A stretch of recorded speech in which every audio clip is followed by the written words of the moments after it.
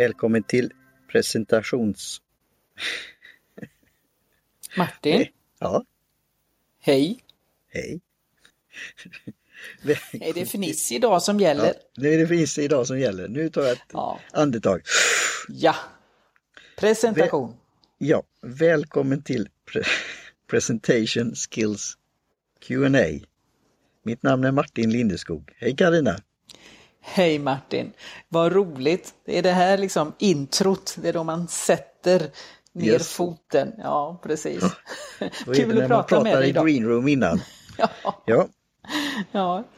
Roligt att pratas vid idag. Jag är så jätteglad. Vi har fått in så mycket frågor.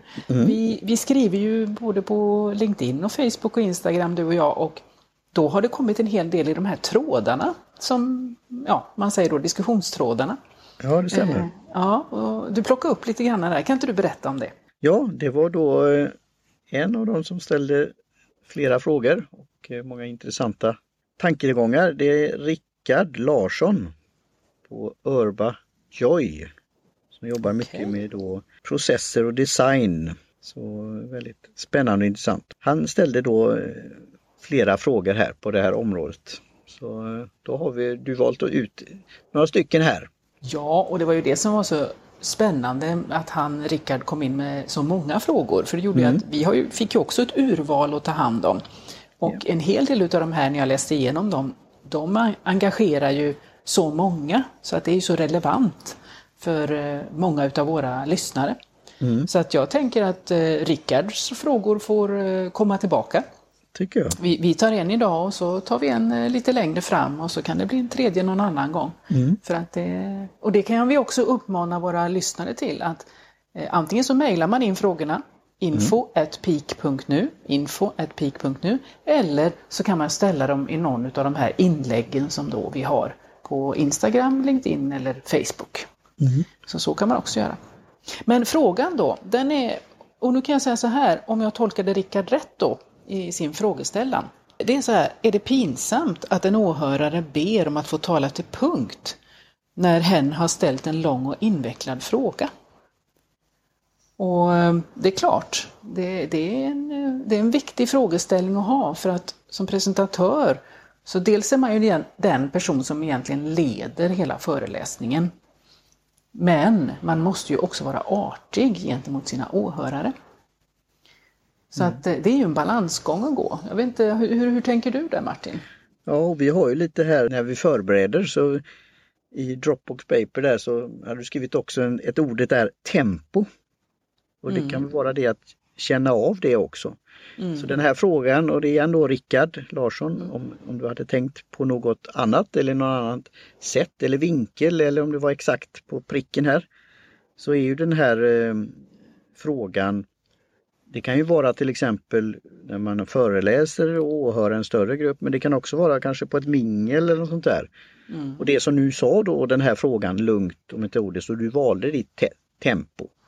Då gäller det att den som lyssnar väntar på att du får tala till punkt. Nu ser ju inte folk oss för annars. Nej, och vi ser inte varandra heller. Nej, det gör vi ju inte. Men i det här Martin så är det så att jag brukar jobba med kroppskommunikation när det gäller det här. Så den här första frågan som man har ställt, om man är oartig att låta sin åhörare vänta lite med sin fråga, det beror också på vad din kropp signalerar. Antingen så låter du åhöraren prata till punkt, och då är det ju så att de andra som sitter runt omkring, de får ju ungefär samma uppfattning som du själv när du står där som föreläsare. De kan också tycka att det är lite långt och lite invecklad frågeställning. Vad man kan göra då för att inte försätta sig själv i en svår situation, det är ju att man säger jättebra fråga. Kan jag få återkomma till den i slutet på föreläsningen?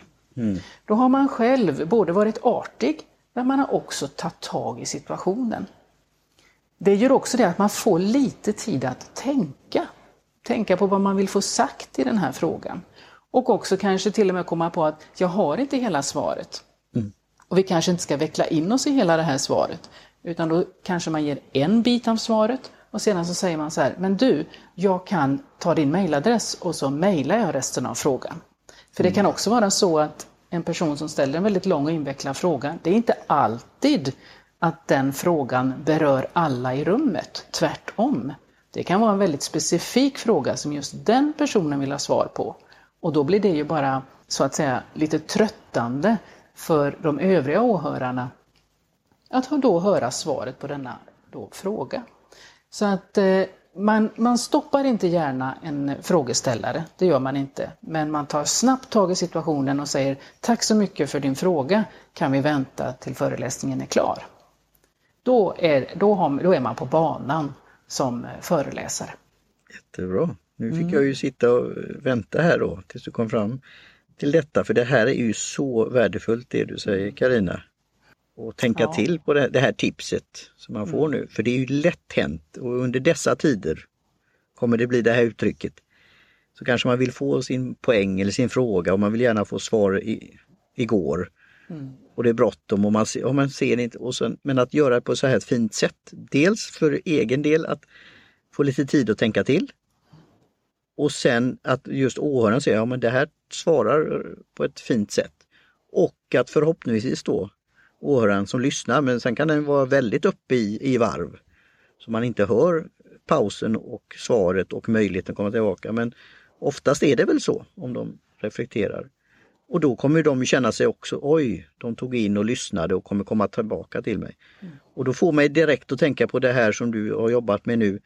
Information och presentation och en föreställning, performance på engelska. Och det här med kommunikation när det gäller i kris. Kriskommunikation. För kan just då, och det kan ju vara ett ärende för en kund att nu vill jag säga och tycka vad jag tycker om det här. Och att man just tar det man tar till sig och tar in det och så säger att det kanske finns plats. Ta det här vid annat tillfälle eller i annan kanal. Och eller vad det nu är. Skulle det kunna vara i de här sammanhangen också då? Precis som du gav exempel. Absolut, får jag din e-mail, vi höres eller tar vi det på slutet.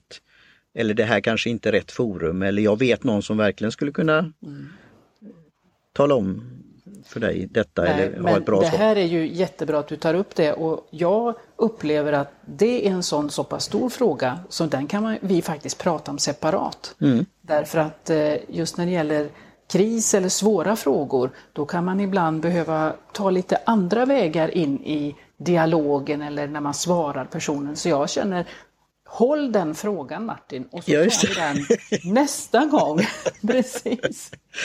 Ja. Men du, jätteroligt att prata och diskutera och fantastiskt roligt att vi fick in frågor ifrån Rickard. Ja. Och jag höll på att säga, det kommer mera och vi kommer ju tillbaks. Ja. Så att ha det gott till nästa gång. Samma och på återhörande. Det är samma. Hej svejs. Hej svejs.